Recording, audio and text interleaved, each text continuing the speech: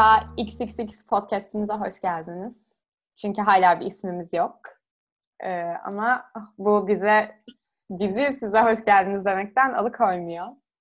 Evet ve siz bizi dinlerken bir ismimiz aslında olmuş olacak. O yüzden şu an kafanızın karışması iyi oldu gibi. İşte aynı zamanda. Yani çünkü isim bulmadan da yayınlamayız diye umuyorum artık inşallah. İnşallah. Tabii belli de olmaz ama yani çok pratik olarak mümkün değil herhalde. Aynen. Tamam, şimdi bugün konuşacağımız konu belli aslında.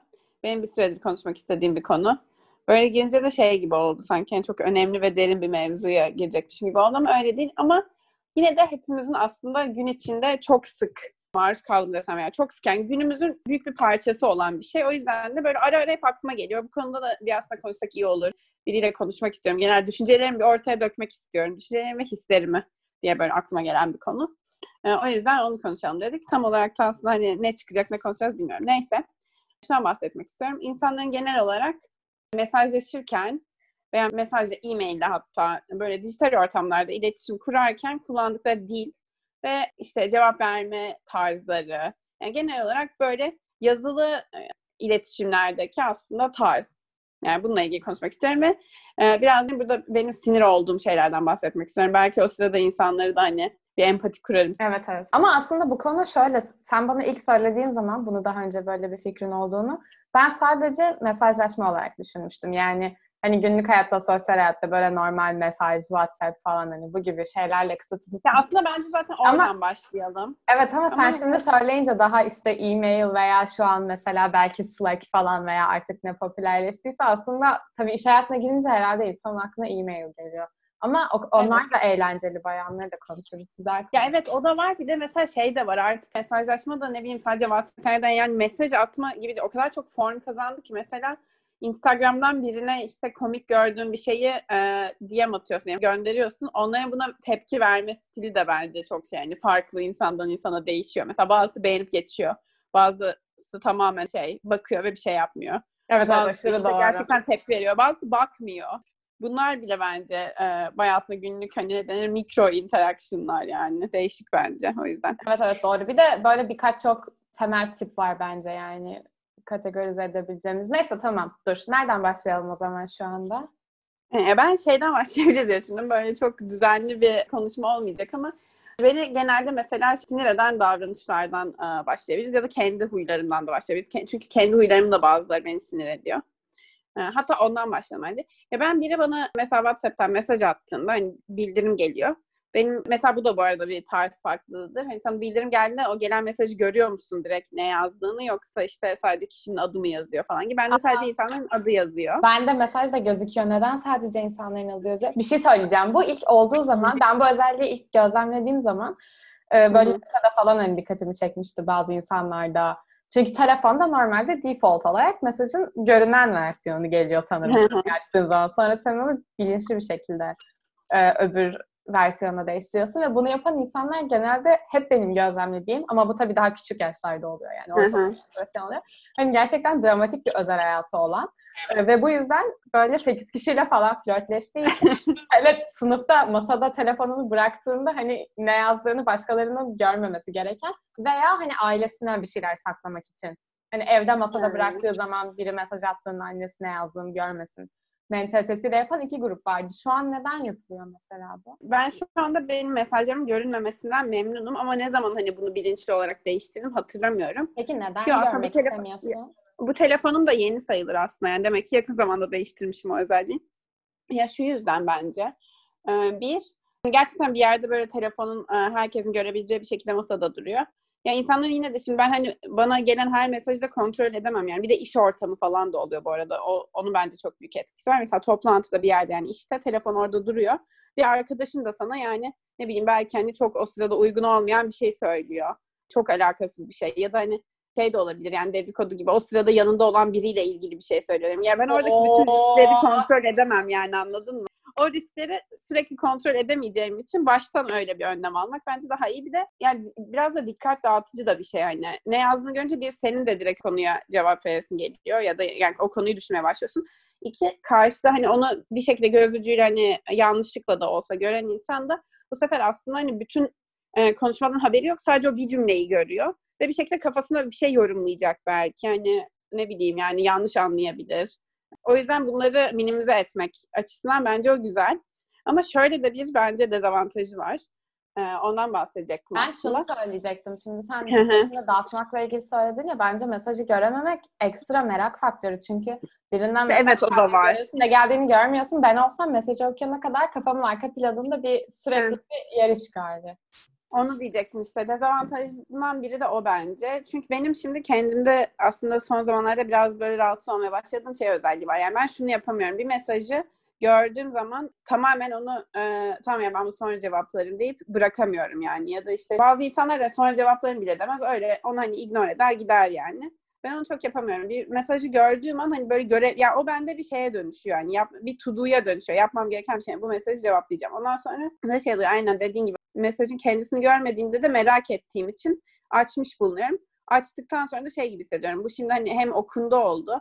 Ben bunu okunmuş mesajlarımın arasında olduğu için şu an cevaplamazsam unutacağım bir daha cevaplamayı falan. Hani o anda hemen cevaplamak istiyorum ve yani cevaplamam gerekiyormuş gibi hissediyorum. Bu da biraz stres kaynağı. Ben mesela o sırada gerçekten bir şey yapıyor oluyorum. Yani başka bir şeyle uğraşıyorum. Mesaj geldiğini görüyorum ve gibi oluyor. Şu an bana yeni bir to do geldi. Bunu yapmam lazım şu anda falan gibi. Fakat böyle bir görev bilinci geldi. Anladım demek istediğini. Ama aslında bence sen bunu yaparak bunu biraz to do'ya dönüştürmüş oluyorsun. Çünkü ben de kendim düşündüm yani. Hani mesajımın benim için ne fark eder? Hani mesajımın orada yani mesajın görünmesi veya görünmemesi, sadece kişinin görünmesi.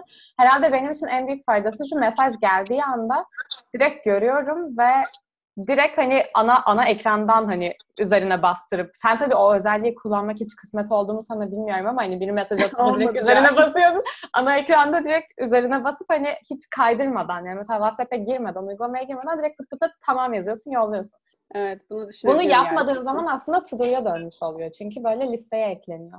Evet, doğru söylüyorsun ama işte onda bence belki de etkisi var. Sen zaten genelde evde tek başına çalışıyorsun. Gerçi şu an ben de öyle ama hani bu benim zaten o mesajların görünmemesini, hani özelliğini çevirdiğim zaman ben işte ofise gidiyordum veya ne bileyim çok fazla insanla hani her gün çalışıyordum falan. O yüzden belki görünmemesi daha avantajlıydı. Ama şu an bu dediği gerçekten bana da mantıklı geldi. Tamam, şimdi sen ama konuşurken... söyle. Hı-hı.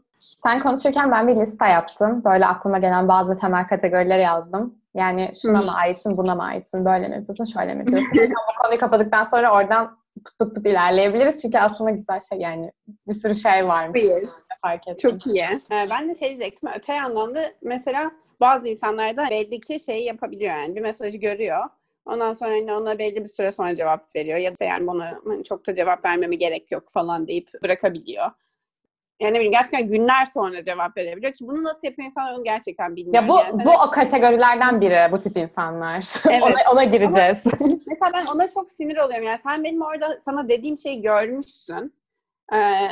Yani mesela ben çok meşgul olduğum bir zamanda şunu tercih ediyorum. Yani bir dakika hani sonra yazacağım, şu an bir şeyle uğraşıyorum falan gibi. Hani öyle bir şey demeyi tercih ediyorum. Ya ben normalde gerçek hayatta sana gelip bir şey desen yüzüne, orada tamamen bunu görmezden gelemezsin gibi yani geliyor, anladın mı? Hani sen onu gördükten sonra nasıl yani böyle bir inisiyatif alıp hani tamamen görmezden gelebiliyorsun. Mesela bu beni sinir eden bir davranış. Ya evet, bu benim bu kategorilerimden biri zaten. Bu ayrı bir kafa bence. Evet ama bunu yapan çok insan var. Yani mesela de anlamıyorum. Gerçekten yani bir konuşma böyle hani ilerler ya iki kişi arasında. Bir şey dersin, o bir şey der, bir şey dersin, o bir şey der falan. Hani böyle araya 3 saat falan koyma gibi şeyler ve yani böyle gerçekten çok meşgul olduğu için de yaptığını düşünmüyorum insanların. Bilmiyorum. Belki de şu takdir edilecek bir şey. Yani o sırada belki hani iş anlamında meşgul değil ama yani tamamen başka hayatında başka bir şey yapıyor. Yani bir şey seyrediyor, başka biriyle vakit geçiriyor bilmem ne falan. Tamam, o zaman yani belki de orada daha yani telefona bakmadığı için o sırada daha kaliteli bir vakit geçiriyor. Ama o zaman da gibi geliyor. Yani o zaman baştan o konuşmaya, diyaloğa girme o sırada falan gibi geliyor. Yani beni yine de bir şekilde bu durum beni sinir ediyor. Tamam, dur. Şimdi sen çok fazla karışık düşünceyi ortaya attın. Ben bunları birazcık organize edeceğim. Çünkü sistematik bir şekilde inceleyeceğim bu konuyu. Şimdi önce şuradan şöyle ikiye ayırıyoruz insanları. Önce sana şunu sorayım. Küçük bir anket sorusuyla başlayayım. Ne denir ona? Yani karşıdaki tarafa senin onun mesajını okuduğun bildirimini gönderen hani mavi tik. Mavi tik. Bence evet. Mavi tikin var mı yok mu senin mesela? Benim var. Görünüyor insanların. Benim de var. Benim de var. Ama ben bunu sanırım şundan dolayı da özellikle açık bıraktım. Çünkü ben de insanlarınkini görmek istiyorum. Benim mesajımı gördü görmedi mi? Evet Hani böyle ben bir de. sistem gibi yani. Benimki de görebilir. Ben zaten dediğim gibi cevap verme konusunda bayağı iyiyim yani. İyi olmaya da çalışıyorum. O yüzden bu konuda hani bir korkum yok. İnsanları mavi tikte bırakacağım falan gibi. Evet. Şimdi öncekine dönecek olursak bu bahsettiğin 7 saat sonra cevap veren insanları bence 2 kategoriye ayırabiliyoruz. Bunların biri mavi tikli, biri mavi tikli olmayan kategoriler. Çünkü Evet, mavi doğru. tikli kategorisi bir ayıp yani. Hani garip. Evet. Mavi tik bence saygısızlık. Ve bu arada mavi tikli insanlar genelde mavi tikte bıraktıktan sonra cevap vermiyor bence. 7 saat sonra da vermiyor yani bırakıyor direkt. O kadar artık özgüvenli insanlar ki diyor ki yani okudum ve vermiyorum. Aynen öyle. O sırada senin orada bir şey diyorsun ve cevap verme tenezzülünde bulunmuyor yani. Böyle. Ve yani bu onun için artık çok normal bir şey olduğu için yani bir kendini justify etme hissi de duymuyor. Aynen öyle. Şimdi Mavi bunun... tiksizler zaten dipsiz bir kuyu yani anlamıyorsun bu insan bu mesajı gördü mü görmedi mi? Ya evet işte bak gri tikliler grubunda da 2 numaralı sübjelerimizde de şöyle bir durum var bence. Şimdi bunların bazılarında benim gözlemlediğim aklıma direkt birkaç tane tanıdığım örnek geldi. Yani gerçekten çok uzun zaman sonra cevap veriyorlar. Böyle Evet. 1 saat olur, 5 saat olur, 3 gün olur, 1 hafta olur. Ben böyle 3 hafta sonra cevap verdi bir tanesi bana ve öğlen şurada yemek yiyelim mi? Veya sende şu var mı falan gibi. Yani çok günlük hayatın akışında bir şey yazmıştım. Buna 3 hafta boyunca cevap vermedi ama arada görüştük. Hani denk geldik, görüştük, konuştuk falan. Hayır ama 3 3 hafta hafta sonra sonra buna bana cevap cevap verdi mi? verdi. Ama onun mesela o öğlenle alakalı olmadığı belli artık yani. Ya çok garipti yani çok çok garip. O insan zaten mesajlaşma konusunda hayatta tanıdığım sanırım en garip insan. Ama şöyle de başka bir kategori, şundan da bahsedeceğim. Mesela sen mesaj atıyorsun, mesela cevap vermiyor bu insan, tamam mı? Hı. Ve işte 1 saat sonra veriyor, 1 gün sonra veriyor falan. Hı. Fakat sen biliyorsun ki aslında bu insanın telefonu hep elinde. Şimdi böyle insanlar da Evet, var hayatımızda. aynen Herkesin, öyle. tüm dinleyicilerimizin aklına böyle minimum 3 O artık bir falan şey. Orada geldi. gerçekten bence artık şey olman gerekiyor. Yani o insanla ilişkini bir gözden geçirmen gerekiyor bence. Bu insana sen sürekli telefonun elinde olduğunu biliyorsun ve şey yani nasıl desem hani telefon yani işten dolayı elinde değil sürekli gerçekten insanlarla falan mesajlaşıyor bu insan ve sen ona mesaj atıyorsun o hani ya cevap vermiyor ya da işte çok geç cevap veriyor. O zaman yani bence sen de ona mesaj atma sıklığını azaltmalısın. Belli ki seni takmıyor bu insanlar. Ben mesela buna gerçekten sinir oluyorum. Kabul edilebilir değil yani. Bence de çok öyle. Ben bu insanlara birkaç kere şey de yaptım mesela. Mesaj atıyorsun, hani küçük bir deney yapıyorsun ve işe yarıyor, tamam mı? Sen bir mesaj atıyorsun, cevap yok. Ondan sonra sen zaten bayağı kullanmışsın bu insana karşı ve sinir oluyorsun bu hareketine. Ondan sonra 2 saat sonra böyle daha acil bir şey varmışçasına ve hani onun dikkatini çekebileceğimi düşündüğüm bir şeyle böyle bir yem atıyorum ve gerçekten 3 saniye sonra cevap veriyor ve o zaman kendi kendimi kendi teorimi kanıtladığım için böyle müthiş bir kişisel tatmin hissediyorum. B'de yani Aynen. Git yani. İstemiyorum seni. Aynen Çok öyle. sinirsin. Bir de mesela şu da ilginç bence. Şey dedik ya bu mavi tiki olmayan insanlarda işte hani bazen böyle çok geç cevap veriyorlar falan. Oradan anlayamıyorsun da gördüm görmedim mesajı. O insan mesela sana gerçekten bir gün sonra cevap verdiğinde veya işte bu arada bu şu durum için de geçerli. Mavi tiki açık ama adamın gerçekten mesela bir gündür telefona bakmamış olmasına ihtimal yok ama hani senin mesajını açmamış o saate kadar bir gün boyunca. Ya bir şey Ondan sonra açıyor ve söyleyebilir miyim? cevap veriyor. Bak çok doğru. Bu da çok güzel bir tespit oldu. Ya benim buradan kamuoyuna sormak istediğim soru ya. Bu insanlar kendilerini ne zannediyorlar? Çünkü dur bak bir şey söyleyeceğim ama buna bir şey bağlayacaktım ve bu soruyu sonra ben de yine diyeceğim. Gerçekten çok doğru bir soru. Şunu söyleyeceğim. Şimdi o insan bana zaten ben bir mesaj atmışım. Çok önemli bir konu da değil. Tamam diyelim ki komik bir şey gördüm yazdım ya da işte yani bir şeyden bahsediyorum. Yani bir şey hakkında konuşmak istiyorum. Bu insan bu mesajı artık bir gün sonra cevap verdi. Ya ben o bir gün içinde zaten şunu kabullenmişim. Yani tamam bu beni çok sallamıyor. Ben de demek ki bundan sonra bu insana böyle hani aklıma gelince komik bir şey mesela atmayacağım ya da ne bileyim bunları kabullenmişim. Böyle bir hani duygusal bir roller coaster'dan geçmişim. O zaman bir gün sonra da cevap verme. Niye veriyorsun? Ben bunu da anlamıyorum. Yani ne oldu? Hani üzüldün mü, acıdın mı mesela da cevap veriyor. Ya da sen de mi bir görev bilinciyle cevap veriyorsun? Anladın mı? Hani belli ki artık o benim bahsettiğim konu şey değil yani. Çok da önemli değil bir gün sonra. O zaman hiç verme. ya bu Oradaki cevap insanlar verme mantığını da anlamıyorum. Mesela sırf nezaketen mi? Ya bence bak burada yeniden kendini ne sanıyorlar sorusuna geliyoruz. Çünkü bence bu psikolojik bir durum. Bu böyle Evet. yani egolarıyla ilgili falan bir problem, bir durum yani problem değil de. Çünkü şöyle şimdi bak böyle insanlar var, tamam mı? Adamın şeyine giriyorsun, WhatsApp'ine giriyorsun, sol üst köşeye bakıyorsun. 52 tane okunmamış mesaj gözüküyor, tamam mı? Ama bu Evet insan ya. sürekli telefon elinde.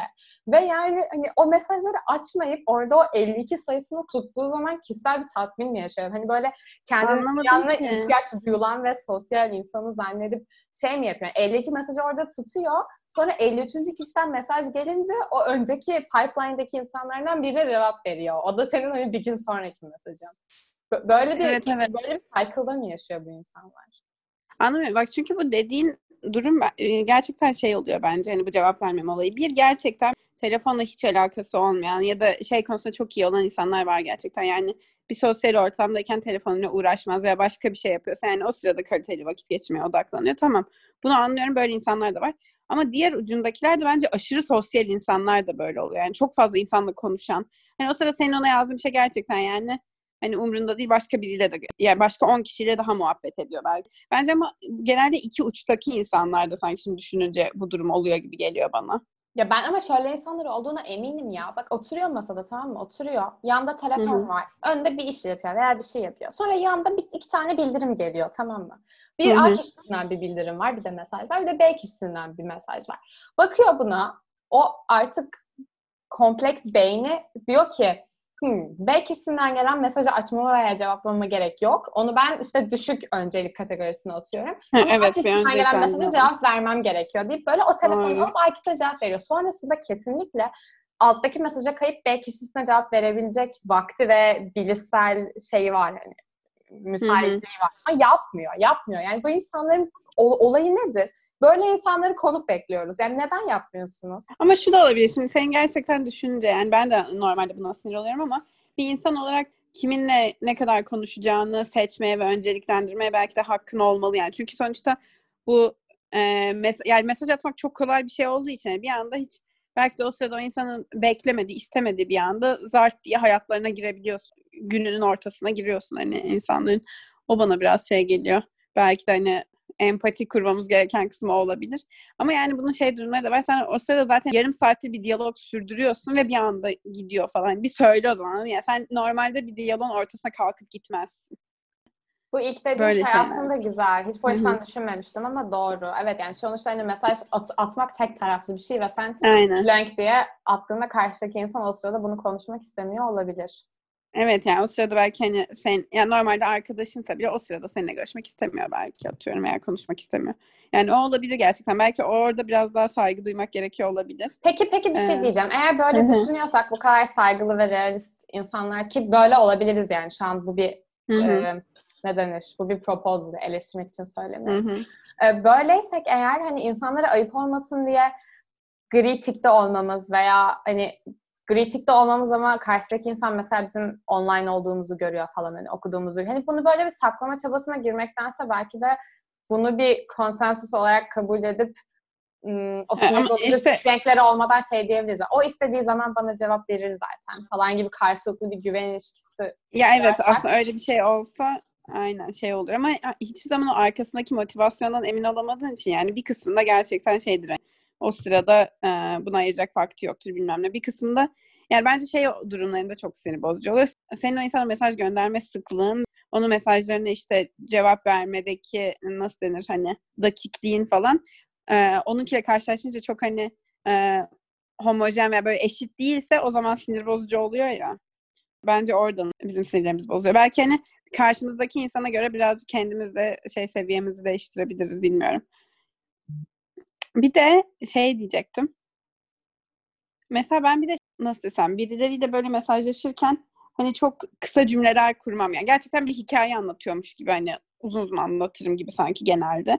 Ama herkes böyle de değil. İşte insanlar çok kısa tepkiler verebiliyor bazen. Bilmiyorum, o da mesela başka bir aslında oradaki konuşma dinamiğindeki bir şey yani. Farklılık gibi iki taraf Evet, arasında. O evet. da bazen rahatsız edici olabiliyor. Evet, dur iki şey söyleyeceğim. İlk şey Hı hı. bu önceki durumla ilgili. Hani önce bir küçük bir empati yapmıştım ya şey diye. Hı hı. Ee, aslında evet biz onları bizimle konuşmaya mecbur bırakmaya çalışıyoruz ama bizimle konuşmak istemiyor olabilirler o zaman da diye.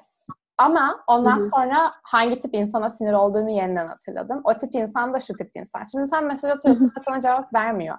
Ve o zaman sen diyorsun ki yani hani diyoruz ya şu an düşündük ve öğrendik Hı ya hı. bundan sonra diyeceğiz. Şöyle diyeceğiz.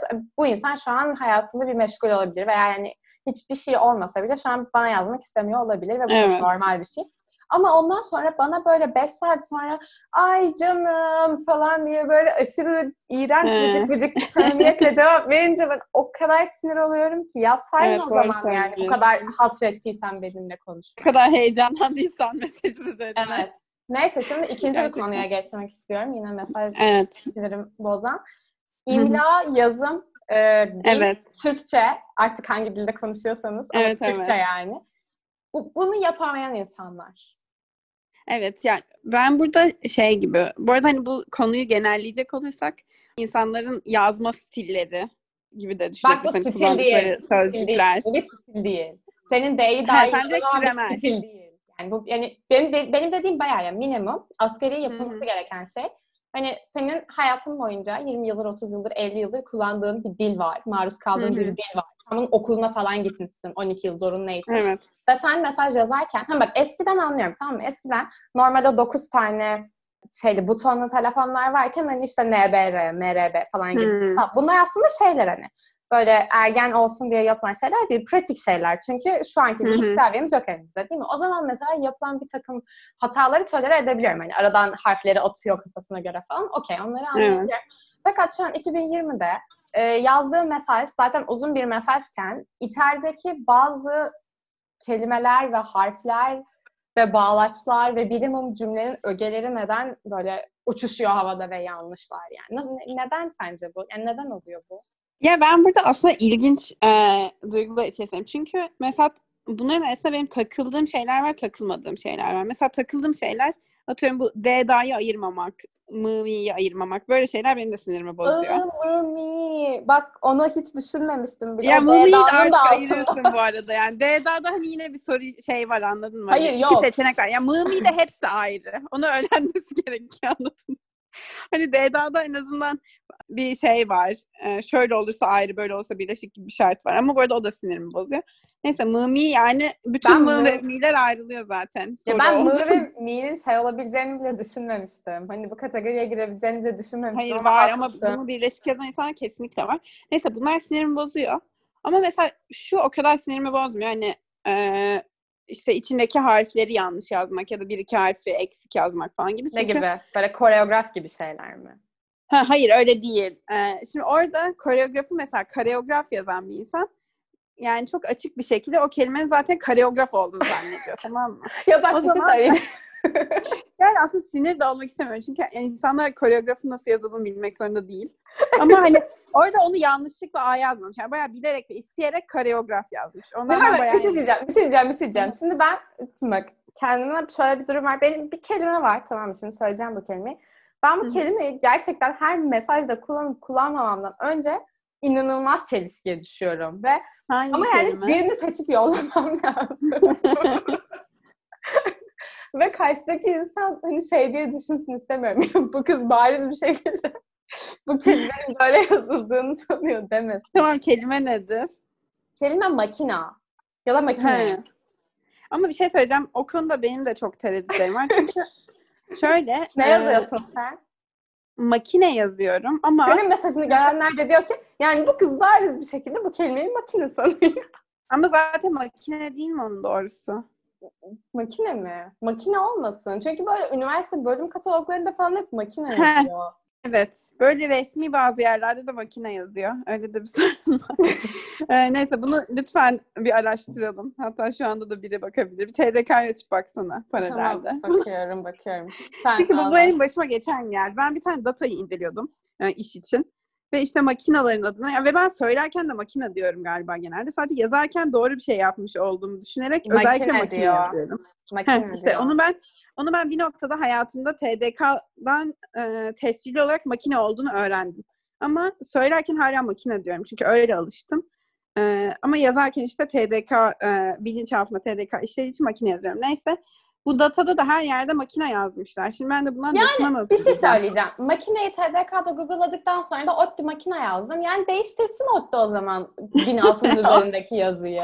Ya da TDK değiştirsin. Yani hani ODTÜ'nün bence şu anda Daha çok visibility otorite. çok daha fazla, yani onu daha çok insan görüyor. TDK'da bir zahmet değiştiriversin. Ya bir de neyse yani ama ben şunu kastettim, hani harflere çok sinir olmam. Yani mesela ben Perşembe yazacağım, atıyorum şu an önümde yazıyor. E'yi yanlışlıkla atladım işte ya da hızlıca yazıyorum. Yani orada yani yanlışlıkla olduğu ya da ne bileyim elinin kaydığı falan belli yani. Hani Perşembe'de zannetmiyorsun.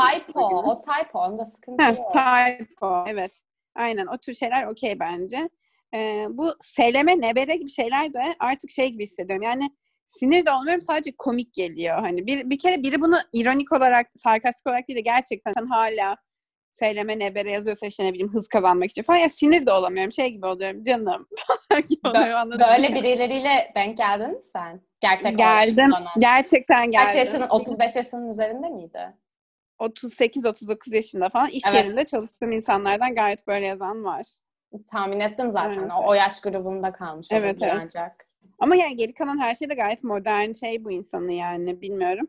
Mesela ona falan da sinir olmuyorum artık, şey geliyor biraz yani. Evet, Minik bir güzel böyle anlattın. ilginç. Demek sen de SLM yazıyorsun falan gibi hissediyorum. Ama D daha büyük bir sorun. Bir de benim bir tık sinir olduğum, ya sinir demeyeyim de yani bunu açıkçası anlayamadım ben, neden böyle bir trend oluştu. Normalde ha ha ha ha şeklinde gülünüyor yazarken. Şimdi onu yani bu aralar böyle son birkaç aydır çok fazla insan ama ve şeyler de dahil, yani Instagram'da mesela bir şeyin caption'ında gülecek biri, bayağı bir sürü takipçisi olan bir hesap falan. Random harfler. Sev falan gibi. Ay, onlar şöyle. Falan. Bir kere Neyse, böyle harfler. Bunu ben gerçekten sebebini anlamaya çalışıyorum. Çünkü ya buna da aşırı derecede sinir olmuyorum. Çünkü oradaki şeyi anlıyorum yani. Onun bir gülme olduğunu anlıyorum ve sonuç olarak gramer olarak doğru bir gülme diye de bir şey yok. İkincisi, normalde de biz gerçek hayatta gülerken gerçekten ha ha ha ha diye de gülmüyoruz yani. O yüzden o da çok belki gerçeği yansıtmıyor. Ama şunu anlayamadım ben. Yani orada H-A yazmakla bir sürü random harfe basmak bana aynı efor gibi geliyor. hayır Anladın mı? tamam. Şimdi şunu söyleyeceğim. Şimdi bu şu an nasıl yapılıyor bilmiyorum ama bunun ilk çıkış noktası şu. Düşün, şimdi gözünün önüne getir. A, S, D, F, G, H mesela. Bu çok fix bir gülme ya. A, S, D, F. Bu Onlar yan yana klavyedeki geliyor. yan yana harfler. Yani sen bunu bir klavyede hayal ettiğin. Hani atıyorum böyle bir Hı hı. gamersın ve online oyun oynayan Hı. insanlardan birisin. Sen böyle piyanonun tuşlarına, o hareketin adı nedir? Hani onu yapar gibi klavyeye yaptığın zaman zaten o Hı. gülme sekansı ortaya Tamam, o çıkıyor. zaman A, S, D, F'yi de anlıyorum ama şu an ben o kadar değişik kombinasyonlar gördüm ki yani o iki harfin yan yana olmadığına emin gibiyim klavyede, anladın mı? Nasıl onlar yan yana geldi bunu anlamıyorum. Ama bir yandan da mesela şu da ilginç oluyor. Acaba düşünüyorum, gerçek hayattaki gülmeyi o daha mı iyi temsil ediyor acaba? Biraz daha böyle kontrolsüz falan hani. Şu an bir düşündüm de. Bence bana çirkin geliyor o harflerle gülmek. Bana da çirkin geliyor. Yani normal ha ha ha ha. H ve A olarak. Bu zor bir şey değil yani. Bak O zaman arada ben hatta şöyle küçük nüanslar da var ama mesela hihi, hehe. Bunlar He, farklı he. gülüşler Onlar biliyorsun. farklı anlamlara geliyor. Bak he he mesela, ben genelde he he'yi şey gibi kullanırım, böyle hani yani biraz böyle böbürlenme gibi, anladın mı? Evet doğru. Evet, evet. Hihi de böyle şey, ay gülmeye de çekiniyorum ama. Evet. Hihi kesin bir şirinlik var yani. Bir yanaklar Evet, evet, kırmızı kesinlikle. hihide. Aynen. Ama bak ben bu random harflerde şey falan çok komik oluyor. Mesela onlar böyle bir sürü sessiz harf yan yana geldiğinde onun bir gülme olduğunu anlıyorsun. Ama tesadüfen böyle hani hece hece gerçekten sessiz falan gibi yani kelime falan oluşuyor artık bunlar. Sen okuduğunda sanki bu bir kelimeymiş zannedebileceğin şeyler. Bu çok ilginç. Normal gülmekle random harf gülme. Yani ben de düşünüyorum, acaba biraz random gülmeyi denesem de gerçekten daha kolay mı diye bir test etsem mi diye. Bir de şey bence benim bazen sinirimi bozuyor. Daha doğrusu belli bir kelime var benim bazı durumlarda sinirimi Dur bozan. tahmin edeyim. Anlatmaya çalış tahmin edeyim. Kopya ver küçük böyle minik. Tamam, kopya vereceğim ama küçük bir kopya mı emin değilim. Küçük Şöyle. olsun. Tamam, bu kelime benim aslında Bağlaç mı? bağlaç değil. İşe falan başlayana kadar, yani böyle biraz daha yetişkin hayatına geçene kadar çok fazla benim kendi adıma en azından kullanmadığım bir kelimeydi. Tamam ben kesin Ama her gün kullanıyorumdur o zaman. Evet devam et.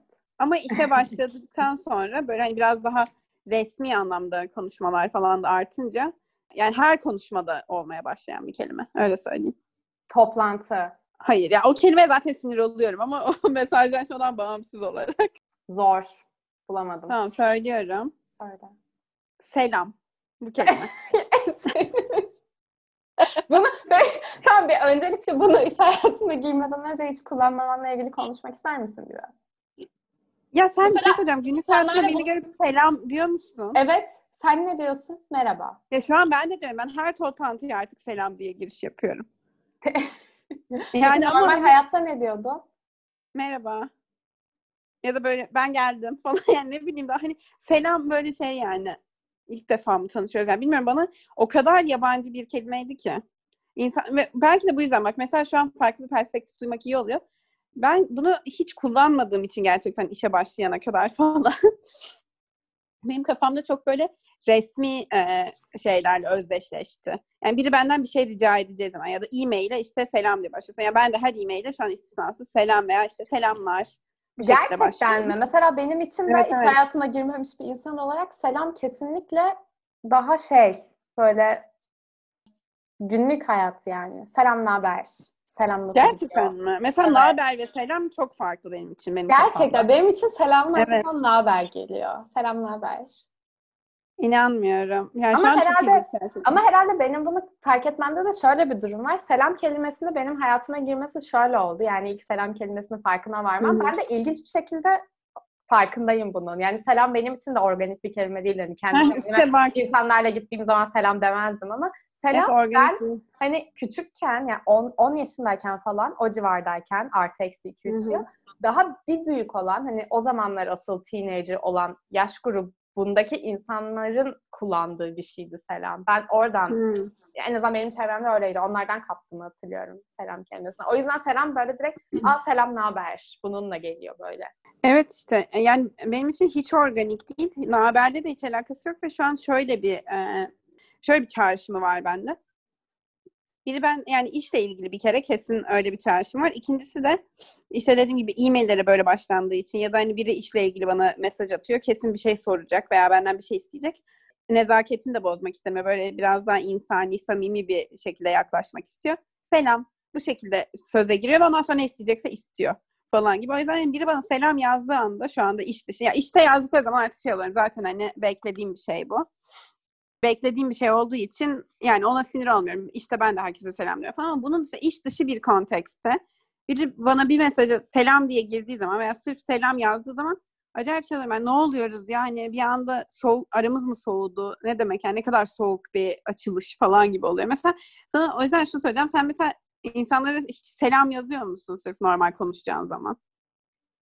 Ben sanırım daha mesafeli olduğum insanlara yazıyorum. Şu an feci kendimle mi çeliştim? Ama böyle tanımadığım yani resmi birine yazmıyorum. Ama hani arkadaşım, yaşıtım ama çok samimi değilim. Onlara selam diyorum. Yoksa normal kendi çevreme sanırım ben hey diye giriyorum. Merhaba bile değil yani hey. Hey falan bunlar işte bunlar okey bence insan hani normal bir arkadaşa böyle mesaj atmakta. Ama sana şunu söyleyeceğim yani bu gerçekten bana geçen haftalarda birkaç kere oldu ve ben bir şey oldum. Bu tepkimi gözlemleyebildim yani. Mesela ben sana ama ya da ben olmasın artık hani benim selam kelimesiyle ilgili duygularımı öğrendim ama işte yakın bir arkadaşı yani ikimizin ortak arkadaşlarından birini mesela düşün. Sana selam yazdı. Ve ondan sonra da işte bir şey yazacak ama daha yazmadı sonra yazacağı şeyi. İlk o selam mesajını gördüğünde ne hissedersin? Bence soğuk. Yani Soğuk değil negatif. mi? Evet, bir sıkıntı var. Evet işte ben de bunu anlamıyorum. Mesela peki selam yerine ne yazsa böyle hissetmezsin? Merhaba çok net. Bilmiyorum. Hey, Ya hey de merhaba da hey sırf. güzel. Merhaba Evet. çok joker yani. Ya da mesela ben sana Ekin Ekin. falan Ha, dedim yani. tam onu söyleyecektim. Evet. Evet, Ekin herhalde o da. Hani Ekin şey yani Evet. bir şey söyleyecek. Hadi boş konuşmaya gelmemiş ama normal. Bir de mesela ben böyle bir arkadaşımla bir konuya gireceğim zaman veya işte ne bileyim bir aradan sonra mesaj atıyorum. Şey gibi geliyor. İlla böyle bir selam sözcüğü yani öyle bir açılış sözcüğü kullanmama gerek yok gibi hissediyorum. Direkt konuya Aa, giriyorum gibi işte. Şöyle bir şey oldu ya da işte sana ne diyeceğim falan gibi. bu da başlı başına ayrı bir konu bence. Yani aslında güzel bir nokta. Hani bu iletişimle ilgili bir şey herhalde. Yani Evet. o giriş yapıyor musun, yapmıyor musun? Ama bugün zaten çok uzun konuştuk gibi. Ne diyorsun? Evet ama bence bunun bir part 2'sini çekmemiz lazım gibi hissediyorum. Buradan da şöyle Çünkü yapayım. Konuyu da şöyle bağlayayım. Şimdi kategorilerinden biri de şuydu. Aynı odadayken böyle en başında buna değinmiş gibi olduk. Aynı odadayken böyle birilerinin dedikodusunu yapmak için hiç aynı masadaki başka birisine mesaj attığını falan diyecektim. Ay ama evet. buradan da şuna bağlayayım. Biz şu an Esin'le buradan konuşurken Esin bana yandan WhatsApp'tan yazıyordu 5 dakikayı bitirmemiz lazım diye. Ben şu an oraya bağlamaya çalışıyorum. Yoksa bazı daha var yani. beklenmedik e-mailler mesela. Selamla mı başladı? Selam Esin. E-mail ne ya? Ya Neyse. asla ölmeyecek ya. Yani işte falan çok kullanılıyor. Ya ama artık bitmesi lazım. Çok saçma çünkü çok saçma. Yani e-mailde böyle bir garip bir protokol var hani takip etmen gereken ve gerek var mı bu protokole gerçekten? Hani 3 satır yazmak için boşuna çok dünyaya efor veriyormuşum gibi hissediyorum e-mail yollarken. Hani ok yazacaksın, e-mail yollayacaksın. Hani gereksiz bir israf varmış gibi geliyor bana. Neyse gördüğünüz gibi çok ne denir? Verimli bir konu ya da verimli değil de çok bereketli bir konuymuş. Gerçekten evet öyleymiş. Evet. Bir sonraki bunun part 2'sinde de görüşmek üzere diyorum. Görüşmek üzere. İyi akşamlar. Tamam. İyi İyi günler. akşamlar. İyi günler. Selam. Bye bye.